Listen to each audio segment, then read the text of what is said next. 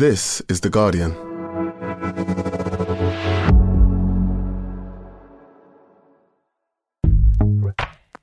Welcome to Weekend, a podcast that helps you switch off from your busy day-to-day and find entertainment and inspiration in the best Guardian and Observer writing from the week. You can either listen to this as one podcast or play each article as individual listens. Just scroll down the description on the podcast page for the timings of what we are featuring. Coming up, actor and columnist Rhik Samadder goes peak Harry Styles and steps out in a skirt to see if liberating your legs is really having a moment for men. Journalist Sirin Kale explores the growing trend and heartbreak of pet custody battles. And finally, former bad boy of tennis and Grand Slam winner John McEnroe sits down with writer Tim Lewis to reflect on how he went from villain to hero.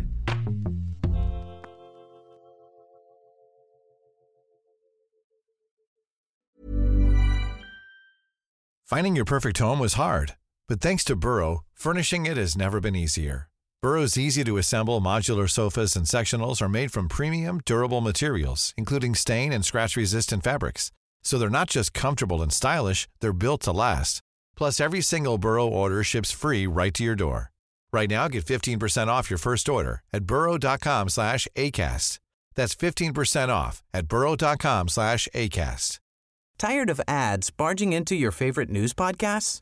Good news. Ad-free listening is available on Amazon Music for all the music plus top podcasts included with your Prime membership. Stay up to date on everything newsworthy by downloading the Amazon Music app for free or go to amazon.com/news ad free. That's amazon.com/news ad free to catch up on the latest episodes without the ads.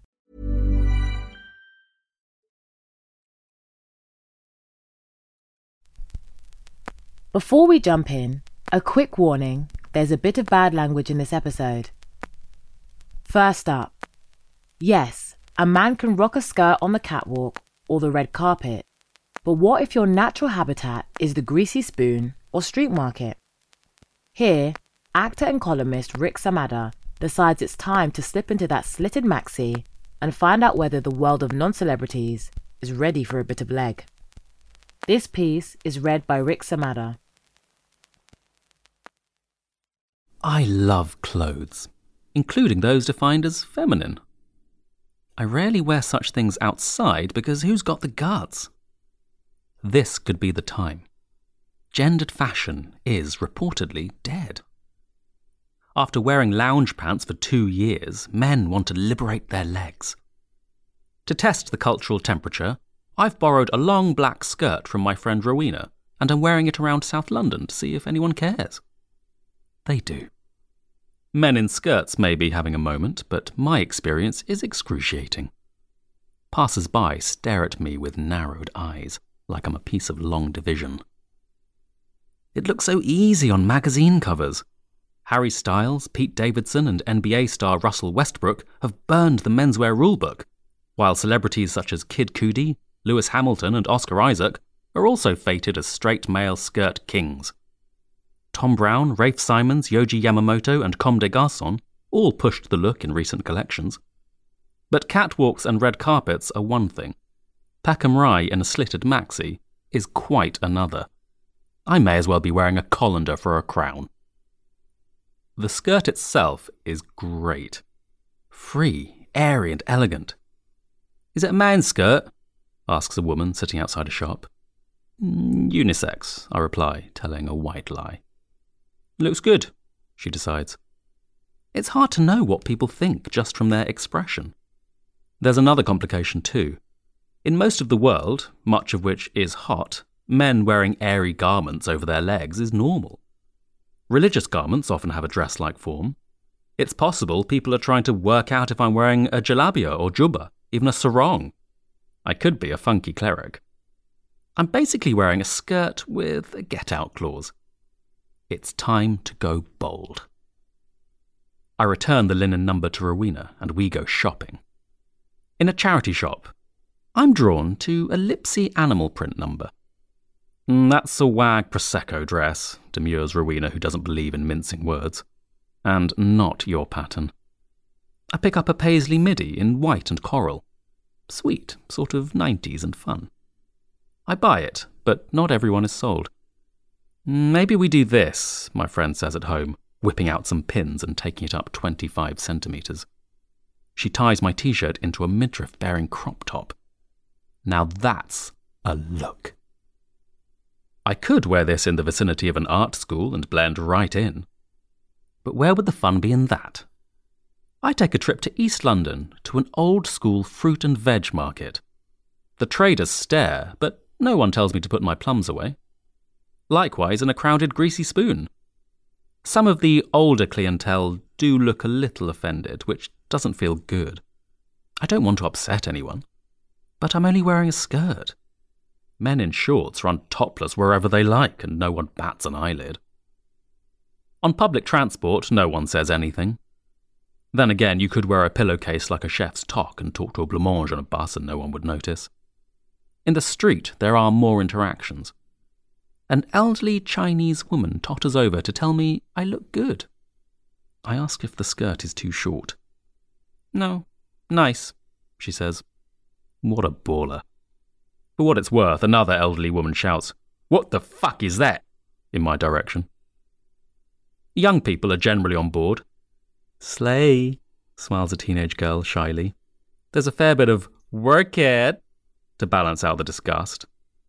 Schoolboys are the worst, bless their suffering hearts, but most are simply curious. I think gender roles are prisons, and we should all wear what we want. And I doubt I'm alone. I went to drama school, and would say roughly 100% of the boys were there so they could wear dresses. As a side note, I am conflating two different garments here. Is there more of a cultural template for man in a dress, as opposed to a skirt? The aesthetic unity of dresses has always appealed to me more than skirts. In any case, we yearn for the forbidden. There could be another reason for the confused faces. It's unseasonably cold and raining. I'm not feeling pleasant airiness. The wind is whipping between my legs. Perhaps I just look chilly. Other steep learning curves include knowing how to sit on public transport, place bag on knees, not between, thigh modesty, and where in hell's teeth to put my things. It's nothing if not a great lesson in empathy. Everyone should experience the exposure, scrutiny, and restricted movement that skirt wearers endure. While weather is the most hostile force I encounter, I wouldn't say men in skirts are normalised. What the fuck is that? Is dehumanising language. Not great for the old self-esteem. At first I shrink. Then I stand taller. Stare at me, and I'll stare right back. But defiance is tiring. And it saddens me that a man can't wear a lovely piece of clothing without arming himself in this combative stance. I don't have the energy for that every day. I can't say what I'll be wearing tomorrow, but I do know this. It'll have goddamn pockets on it. That was Harry Styles Can Get Away With Wearing a Skirt, But Can I? Written and read by Rhik Samadder. Next, a trend that started in celebrity circles, taking your partner to court over who gets the family dog, is on the up. Throw in the increase of pet ownership over the course of the pandemic, and the onset of no-fault divorces this year, and pet custody cases are expected to surge. Here, Sirin Kale explores the heartbreak and anguish that comes with fighting over the furry ones you love. Read by Brenda Iyala.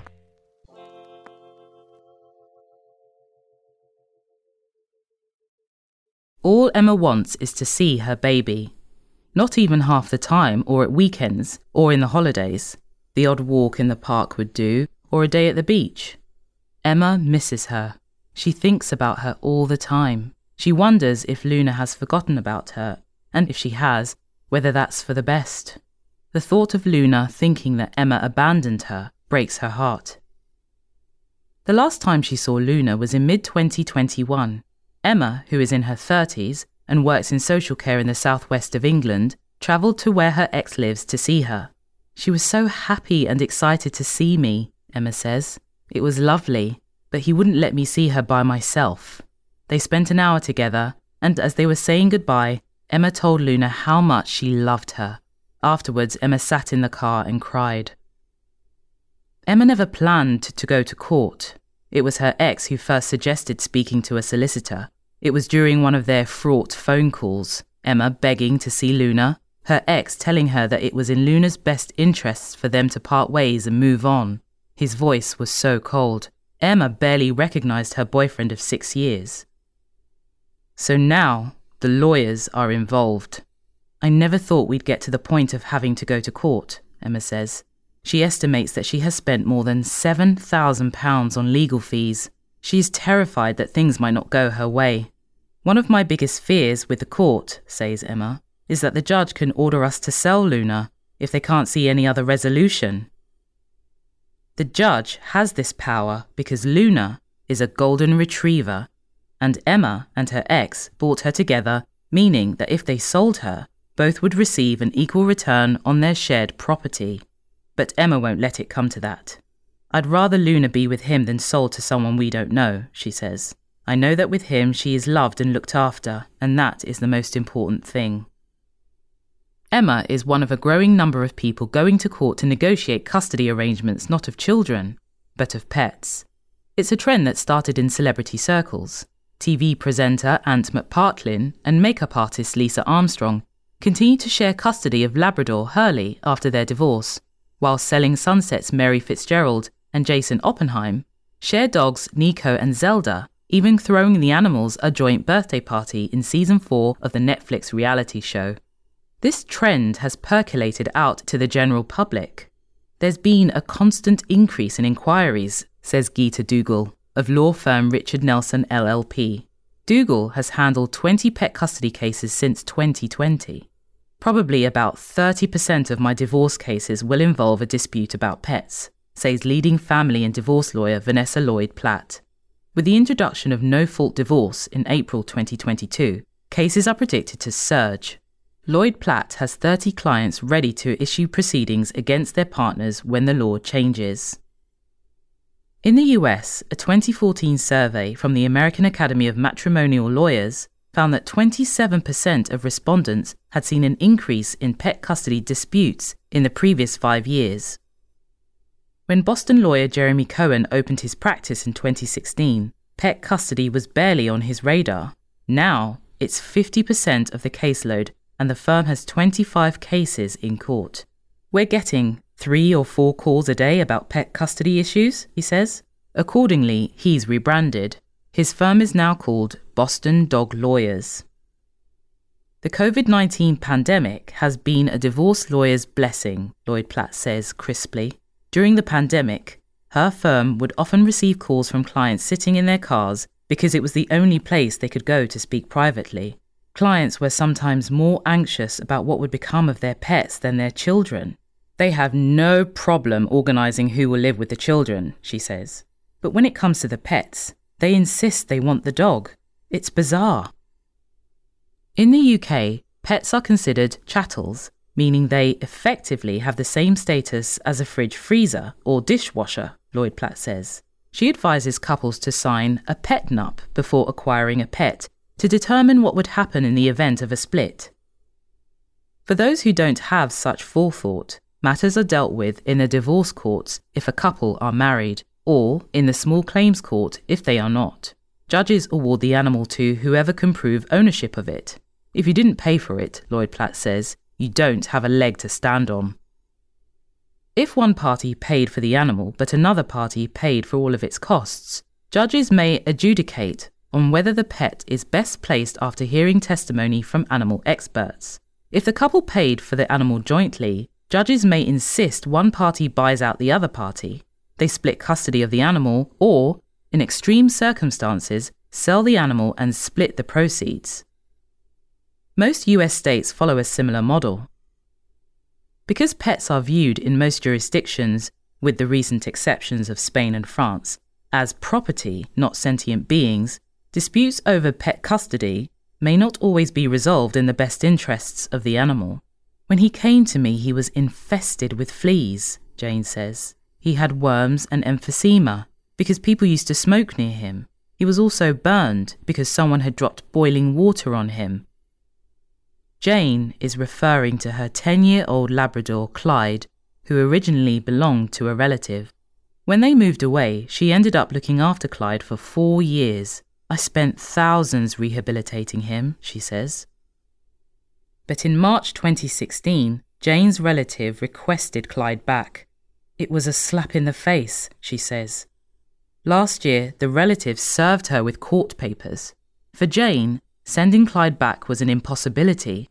By now, she was living on a different continent. It would be the end of Clyde's life, she says. I would be sentencing this dog to death because he's old. He has a heart condition. Jane spent £13,650 fighting her relative in court. I was so stressed, she says. I lost a significant amount of hair. Her concern was that the court would award the animal to her relative under property laws, despite the fact that her lawyers highlighted Clyde's poor condition when he arrived with her. But the court ultimately ruled in Jane's favour, not because it was in the dog's best interest to stay with her, but because her relative did not reclaim their property within a reasonable period of time. Jane is relieved that Clyde will see out the rest of his days by her side, but feels passionately that the law needs to change. A dog is not property, she says. Property is a table and chairs. We need to consider where the dog is best placed. Her view is shared by many animal rights advocates who believe the law needs to consider welfare issues as much as legal ownership. Custody absolutely has to be based on what is in the best interests of the pet, says Dr. Samantha Gaines of the RSPCA. Many agree. 1/3 of Americans believe animals deserve the same rights as people, according to a 2015 Gallup poll. But not all welfare issues are as clear-cut as a dog with fleas. Animal behaviour can be difficult to interpret, and individuals can sincerely believe they are acting in the best interests of the pet, when in fact, they're causing significant harm. I'm not going to sit here and tell you that I'm not to blame, says Sham Ganglani, a 46-year-old product manager from Rhode Island. I am just as much to blame as my ex-wife. We were in this together, and we didn't recognise what was happening. It was hard to see what was best for the dogs. In 2016, Ganglani and his wife separated, divorcing 2 years later. At the time, they had 2 dogs, a mutt called Atticus and a German shepherd called Radley. It seemed horrible to separate them, he says, because they were great friends. So, as part of their divorce agreement, they decided to share both dogs, shuttling them between their houses every week. Over time, it didn't work out for Radley, Ganglani says. It disrupted the routine for him. There were warning signs. Radley became extremely protective, and Ganglani was so worried he hired a dog trainer for advice. In November 2019, Radley bit a child at Ganglani's ex-wife's house. 10 days later, Radley bit Ganglani's girlfriend's son, who needed 17 stitches. A horrified Ganglani revoked his rights to Radley, and his ex-wife agreed to take him full-time. But they continued to share Atticus, and in May 2020, Ganglani discovered a large gash on Atticus's ear. His ex-wife admitted that Radley had attacked Atticus. I was done, Ganglani says. I was not going to send Atticus back into a situation that was dangerous. His ex-wife took him to the family court, holding him in contempt of their divorce agreement. But before the case could be tried, Radley bit an 18-year-old dog groomer. Afterwards, Ganglani's ex-wife agreed to drop the case. It haunts me, Ganglani says. I feel responsible for what happened. We put Radley in a situation where he was not set up for success. Given a do-over, Ganglani would not have split custody of the dogs. People should figure out who will take the dog and make a clean break, he says. Gaines urges couples considering shared custody to think carefully. On balance, dogs are better able to cope than cats, Gaines says. But not all dogs can be regularly moved. Cats are highly sensitive to changes in their environments and do not travel well. When sharing custody, it's important that both owners are consistent in how they treat the animals. Ganglani believes that the discrepancy between his and his ex-wife's approach is, in part, what unsettled Radley. He was confused, he says. With me, things were a certain way, and with her, it was different. If owners do proceed with shared custody, they should watch for stress indicators in their animals. For cats, this may be increased spraying, urinary tract infections, or hiding.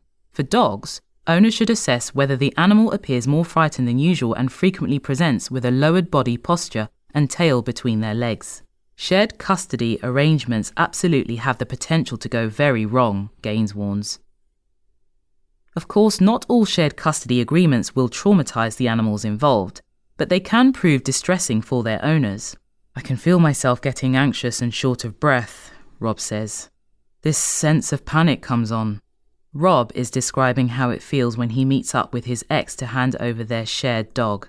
They broke up in August 2021 after a long relationship, against Rob's wishes, but agreed to shared custody, swapping the dog between them every few weeks. Seeing his ex so regularly is excruciating. We were together for a long time, Rob says. You can't just turn these feelings off. But I have to put my emotions aside because I love that dog to bits. Every handover, Rob cries. Every single time. I want to stay strong and put a brave face on, he says. But my ex is in front of me and he's taking my baby. To add salt to the wound, Rob's ex has a new boyfriend and they often post pictures online with the dog. When I see the dog with them, Rob says, it feels as if they're trying to replace me. Rob knows that seeing his ex so regularly is stopping him moving on. He has considered giving up the dog. He knows his ex loves him as much as he does, and the dog would be well looked after. I may have to make that decision further down the line, he says. I'm not ruling it out. For my sanity. Maybe I do just have to let it all go and start again from scratch. But that's a lot of your life to be letting go, he sobs. Your partner that you had for 9 years, and the dog you had for over half that time. What makes someone like Rob so determined to maintain custody of a pet, even at the expense of his emotional well-being? People say that a dog isn't a child, Rob says, but when you don't have a child, you don't have anything else to compare it to. I do treat him like a child. Emma does not plan to have children. Some people can't fully understand, she says of Luna, but the love I have for her is like the love a mother would have for a child. I know she's not a child in the eyes of the law, but that's the best way I can explain it. In this, she is not alone. The total fertility rate has been declining every year since 2012, says Professor Sirin Kale of Brunel University. Most demographers are really worried about falling fertility and what this means for the functioning of ageing societies and for the economy. It's not hard to see why. Across the UK, house prices have quadrupled since 1990, while childcare costs run to hundreds of pounds a week. There is a clear link between housing and children, Kanji says. But this shift is about more than just economic change. Animals have come to take more of a role in our emotional lives, says John Bradshaw, author of The Animals Among Us. He points out that Britons have always loved animals, but that this affection has intensified as a new cohort of people embraced pet ownership during lockdown. There are an extra 3.2 million pets in the UK, he says, and people are getting pets for the first time who haven't experienced that love of forming a relationship with an animal before. But the issue is that pets are not children. Pets are often seen as members of the family, Gaines says. And the same way we'd look at sharing custody of children, you'd share an animal. But the difference is that you can't explain to an animal why you're sharing custody. Bradshaw agrees. A child's brain works in a different way from a cat or a dog's, he says. It needs to be considered from that animal's perspective, not just as a cat or dog, as that cat or dog. Animals are not humans, even if we sometimes feel they are, and pet custody battles are too often about the well-being of owners rather than their beloved companions. Emma's anguish will end one way or another this month when she has her final court hearing. Until then, she waits and tries not to imagine a future in which she will never feel Luna's insistent nuzzling embrace. I am terrified, she says, but I've tried not to think too much about losing. I would struggle to get through the day. I don't want to think about life without Luna. It's too difficult. That was I want to stay strong, but my ex is taking my baby. What happens to pets when relationships break down? By Sirin Kale. Read by Brenda Iyala. We'll be back after this short break.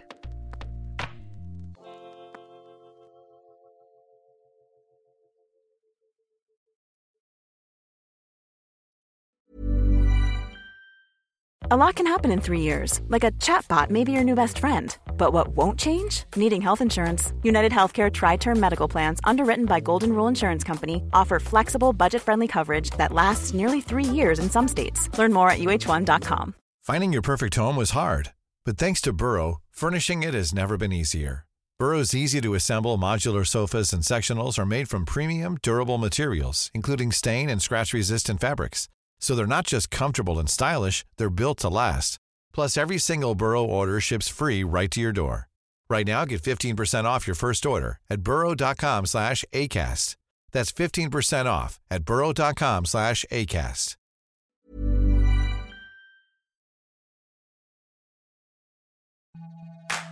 Hello, Faker Others here. This summer, the UK will play host to the Women's Euro Championship.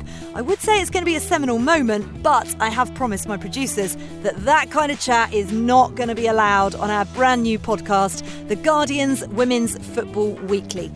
Throughout July, myself, Susie Rack, and a bunch of women's football experts will be on hand 3 times a week to provide instant reaction and analysis from the tournament. We'll be launching with a preview episode on Monday the 4th of July, so make sure to search, subscribe and listen wherever you get your podcasts. The Guardian Women's Football Weekly is supported by Visa. Welcome back to Weekend. Now, former Grand Slam champion and erstwhile self-saboteur John McEnroe has always had an examined life. From breaking through as an unseeded teenager in 1977 to today, where he is embraced as a beloved commentator and now the subject of his latest documentary, McEnroe. But there's a sense McEnroe, the man, wants to move on from the furious kid, and after 40 years, he thinks he's finally landing on some answers on how to control himself better. Here he sits down with journalist Tim Lewis to discuss the pain of defeat, the joy of victory, and finally turning around his reputation. Read by Christopher Ragland. In March 2020, just before the pandemic locked the world down, John McEnroe faced Michael Chang in an exhibition tennis match at Indian Wells in California. As a contest, it was next to meaningless. It was a chance for a nostalgic crowd to squint and remember these players in their heyday, almost 40 years in the rearview.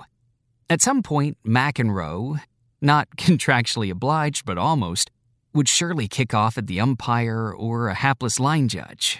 Maybe he'd even bust out, "You cannot be serious!" Everyone would go home happy. No one would remember Chang won the match. No one, that is, except McEnroe. Michael Chang is a great champion in his own way. He says, more than 2 years on, of the former French Open winner, 13 years his junior. But he's lost something with his body. He used to be a great runner. He wasn't running. And long story short, I lose to him? I'm like, ugh, that's it. I can't even beat him. The anguish is palpable. I remember I called my agent. "Don't you ever put me in another match the rest of my life." McEnroe goes on. His Queens, New York, not West London, twang more pinched, the volume escalating. "Getting old sucks," is the bottom line. I said to my wife, "Listen, this is the first time in my life where I could say I'm as good or better guitar player now than a tennis player. If people ask me what I do for a living, I'm going to say I'm a guitar player." McEnroe's wife of the past 25 years is Patti Smith. She's not only a musician of some renown, but has more experience than anyone at diffusing his outbursts. McEnroe, who seems to be running out of steam now, huffs, and she said, "No, I'm not letting you do that. So I gotta keep pushing the tennis a little more, I guess." It's not a newsflash that John McEnroe hates losing. But there is much about our conversation today that does surprise me. And this is, well, unexpected. Few sporting lives, maybe only Muhammad Ali's, have been as chronicled as McEnroe's. There have been multiple documentaries and dramatizations of his life. 2 autobiographies, Serious, then But Seriously, and many other books. He's inspired pop and punk songs, as well as Ian McKellen's portrayal of a megalomaniacal Coriolanus for the RSC, and Tom Hulce's petulant Mozart in the 1984 film Amadeus. You would have to go deep, deep off the grid to find someone who doesn't have a familiarity with that 4th set tiebreak against Bjorn Borg at Wimbledon in 1980. Famously, even Nelson Mandela convinced his prison guards at Robben Island to let him listen to that match on the BBC World Service. So, McEnroe has had an examined life. Right from when he broke through as an unseeded teenager and made the semifinals at Wimbledon in 1977, to today, where he continues to set the standard for incisive, no-fluffing sports commentary. But now 63, there's a sense McEnroe wants to move on from being stuck forever as that furious kid with the wooden racket and the wild hair, scarcely tamed by the red toweling headband. McEnroe estimates, semi-seriously, that he has seen 37 psychiatrists and psychologists over the years. Some court-mandated, after the acrimonious breakup of his first marriage, some voluntary, to figure out if he can control his anger better and stop sabotaging himself. And he thinks he's finally landing on some answers. That process is there in a new feature-length documentary, McEnroe, which calls itself definitive and has the blessing of its subject.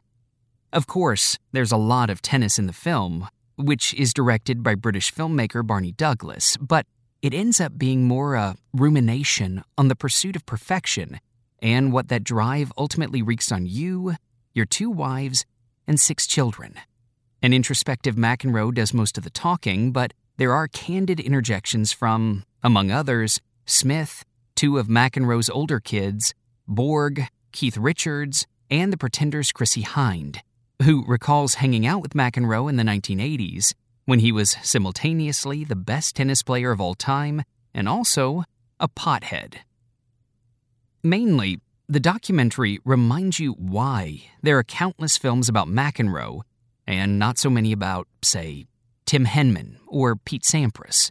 It's not every athlete's story that takes in Studio 54, Andy Warhol, and the Rolling Stones. But it's also more personal and perhaps intimate than previous accounts. It's not that people care about what I'm doing now, says McEnroe on a video call from New York. That I've got kids, or I'm happily married, my second marriage. But I last played at Wimbledon 30 years ago, so who the hell still cares about what I did 40 years ago? So I was like, Jesus Christ, can we move on? Watching McEnroe the film, it can be hard to work out if McEnroe the man loves tennis. He's not sure himself. I'd say on a certain level, I love tennis, he replies. I mean, it's a very difficult thing to be out there on your own when you're laying an egg. Like, that's a bad feeling. You're exposed and, everything you put into it. My true understanding of whether I love tennis would be, if I love tennis, I would go out there and play tennis whether I got paid for it or not. At this point in my life, I have not gotten to that point where I haven't been paid for it, so I don't know the answer. I'd like to tell you yes, but I hope that there's never a time when I have to answer that question. As he pops up on the Zoom, you're reminded how well McEnroe looks.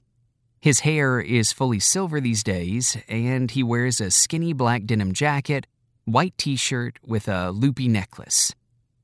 It's not an aesthetic that every sexagenarian could pull off, but he is pretty much the build and weight he was when he was playing. He's a fidgeter, McEnroe, and his answers tend to jump around too.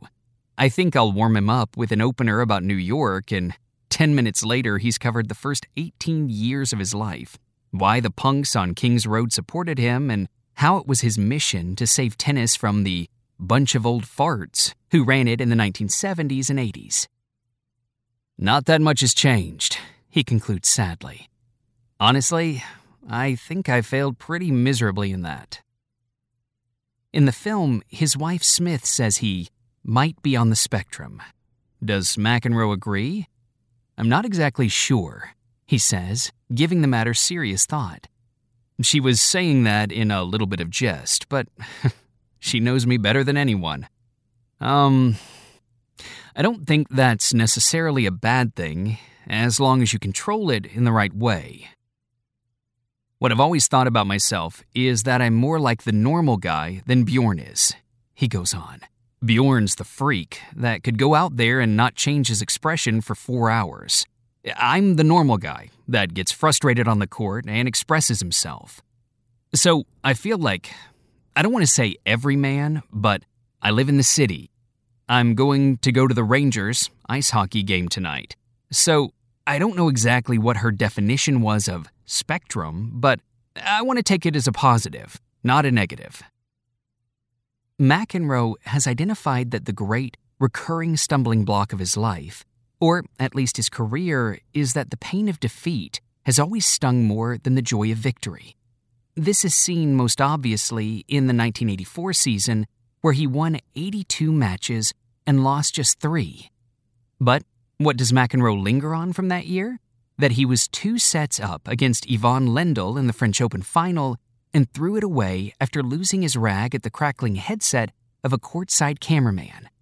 That's the part that was so hard about being an athlete, at least for me, he says, is you always remember your losses. Even then, McEnroe wondered why success didn't make him happier. You're never satisfied, he says. I remember thinking when I came to Wimbledon, if I ever win this, I am never coming back to this goddamn tournament. But then I won it in 1981, and all of a sudden I felt like I was going to fly over the stadium. It was unreal. Then I felt this incredible sense of relief because I'd blown the one the year before. You go through a lot of different emotions oftentimes during a match. You are loving something, then hating it. Maybe that's the way it is with life. You just have to minimize those moments where you think it's horrible and maximize the moments where you think it's incredible. That's what I've been on a quest for the last 40 years. While he always looked on the verge of boiling over, the closest McEnroe came to an actual meltdown was 1992, when he was 33. He hadn't won a Grand Slam singles title for 7 years, since the U.S. Open in 1984, and it was becoming increasingly clear he never would again. There was a rift with his father, John McEnroe Sr., who had guided his career since he was a junior player, but who felt stabbed in the back when McEnroe told him he might benefit from a proper coach to arrest his decline. He wasn't helped by what he calls the performance-detracting drugs. Mostly marijuana, but also cocaine. As much as he was dismayed by the end of his career, though, it was the implosion of his marriage that nearly derailed McEnroe. He met the actor Tatum O'Neal in 1984 at a party in the Hollywood Hills. O'Neal was already an Oscar winner for Paper Moon in 1973 at the age of 10. McEnroe believed he had finally found someone who could understand and help him navigate the pressures of relentless scrutiny. Instead, their union exposed both of them to new, unprecedented levels of interest. At their wedding in 1986, paparazzi circled above in helicopters. That same year, when McEnroe was 27 and O'Neal 22, the first of their 3 children was born. No other athlete in any sport has ever had to go through what I have to, McEnroe bemoaned at the time, with some justification. I remember thinking, I'm going to fly under the radar with my ex-wife, recalls McEnroe now. Like, who the hell are you kidding? The level of attention exploded. There was way more than I'd ever gotten with any person or anything. Oh my God. So, then you dig in your heels. Meanwhile, McEnroe's ego was taking a battering as he became an also-ran at the major tournaments. He took a 6-month sabbatical from tennis in 1986, but when he returned, he lagged even further behind his younger rivals. They always say you learn more from losing than you do with winning, notes McEnroe with a wry laugh. Well, the last 6 or so years of my career would be living testament to that. It was like torture. I tried a lot of different things to get stronger, fitter. This, that, trainers, traveling with the coach at the end. Things that I didn't believe in a way. But I was willing to try anything and everything to figure out how to become a better person, father, husband. In 1992, O'Neill decided she wanted to split. I was falling apart in a way, says McEnroe. I don't think I ever got to that falling apart stage, but I was having a hard time functioning. For that first 6 months, it was like, just get the kids in school or make sure that I'm there for them. But at one point, someone told me, they're seeing you with tears and crying, and that's not good for your kids. So, I had to get my shit together. The divorce was confirmed in 1994, and in 1998, McEnroe was granted sole custody of the children because of O'Neill's heroin addiction. The ultimate nightmare to me would be what we just watched with Johnny Depp and Amber Heard, says McEnroe. This public trial? Thank God that didn't happen. That would be beyond belief. To each his own. I'm not here to pass judgment, but I'm like, wow, I'm glad I missed that. McEnroe still has a temper, and apparently it's scary when he loses it. But that happens less and less these days. He credits the mellowing to Smith, whom he met on Christmas Day, 1993. McEnroe was bruised and not looking for a relationship, or at least certainly not one, he admits honestly, with a woman who was older than him and already had a child. But for once, the instinct to self-destruct didn't kick in. It became apparent pretty quickly to me. Are you going to show some balls here and realize that someone's giving you a second chance for some reason? He says. And I'm proud to say I made the right call at that time. I about-faced and was like, okay, I'm going to be with this one person and, god damn it, I'm going to make this one work. I'm going to try harder than I did even the first time. Someone's put this woman in front of me. Don't blow this. And, obviously, I didn't blow it. McEnroe also made some pretty shrewd calls with his post-athletic career. He actually doesn't commentate on tennis very much, only about 8 weeks a year at the major tournaments. The rest of the time, he plays guitar. His early mentors included Eric Clapton and Eddie Van Halen, and he toured for years with his rock band, the Johnny Smith Band. He also pursues his interest in art and checks in on his tennis academies. McEnroe has always felt it was not healthy to be too consumed by tennis, which is part of the reason he wasn't crazy about his own children pursuing it to a high level. I just felt there would be extra attention on my kids because of the way I acted, he says. When McEnroe reflects on his life now, there are a lot of contradictions to wrestle with, and wrestle with them he does. The big one is how, as a player, he was everything that was wrong with tennis, even society, and now he's part of the establishment, revered on the same grounds he used to terrorize. Or there's the conundrum that a man who spent his whole career furious at the ineptitude and presumption of journalists has become the most influential member of their cohort. Or how about the fact he can broadly be content with life, but also apoplectic, that he's lost a fun knock-up with Michael Chang at the age of 60. McEnroe doesn't claim to have all the answers. It's been a hell of a ride, I'll say that, he says. And I feel like I've come out in a pretty good place. It's been amazing to go from this villain. I remember seeing in papers, the most hated people in history.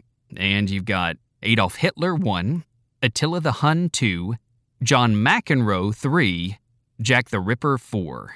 Now, all of a sudden, I'm the ambassador of tennis somehow. So, it's sort of funny, honestly, but it beats the alternative, I guess. That was It's Been a Hell of a Ride. John McEnroe on Learning to Lose and Being the Rock Star of Tennis by Tim Lewis. Read by Christopher Ragland. That's all from us. This has been Weekend, a Guardian podcast. If you're enjoying it, please make sure to like, subscribe to, and rate the podcast. Maybe even leave us a nice review. Just search for Weekend wherever you get your podcasts.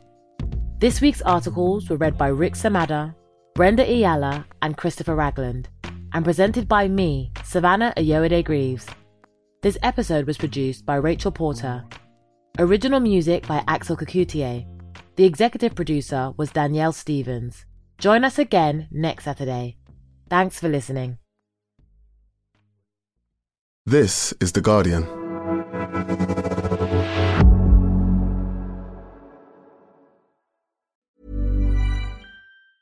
Tired of ads barging into your favorite news podcasts? Good news. Ad-free listening is available on Amazon Music for all the music plus top podcasts included with your Prime membership. Stay up to date on everything newsworthy by downloading the Amazon Music app for free or go to amazon.com/news ad free.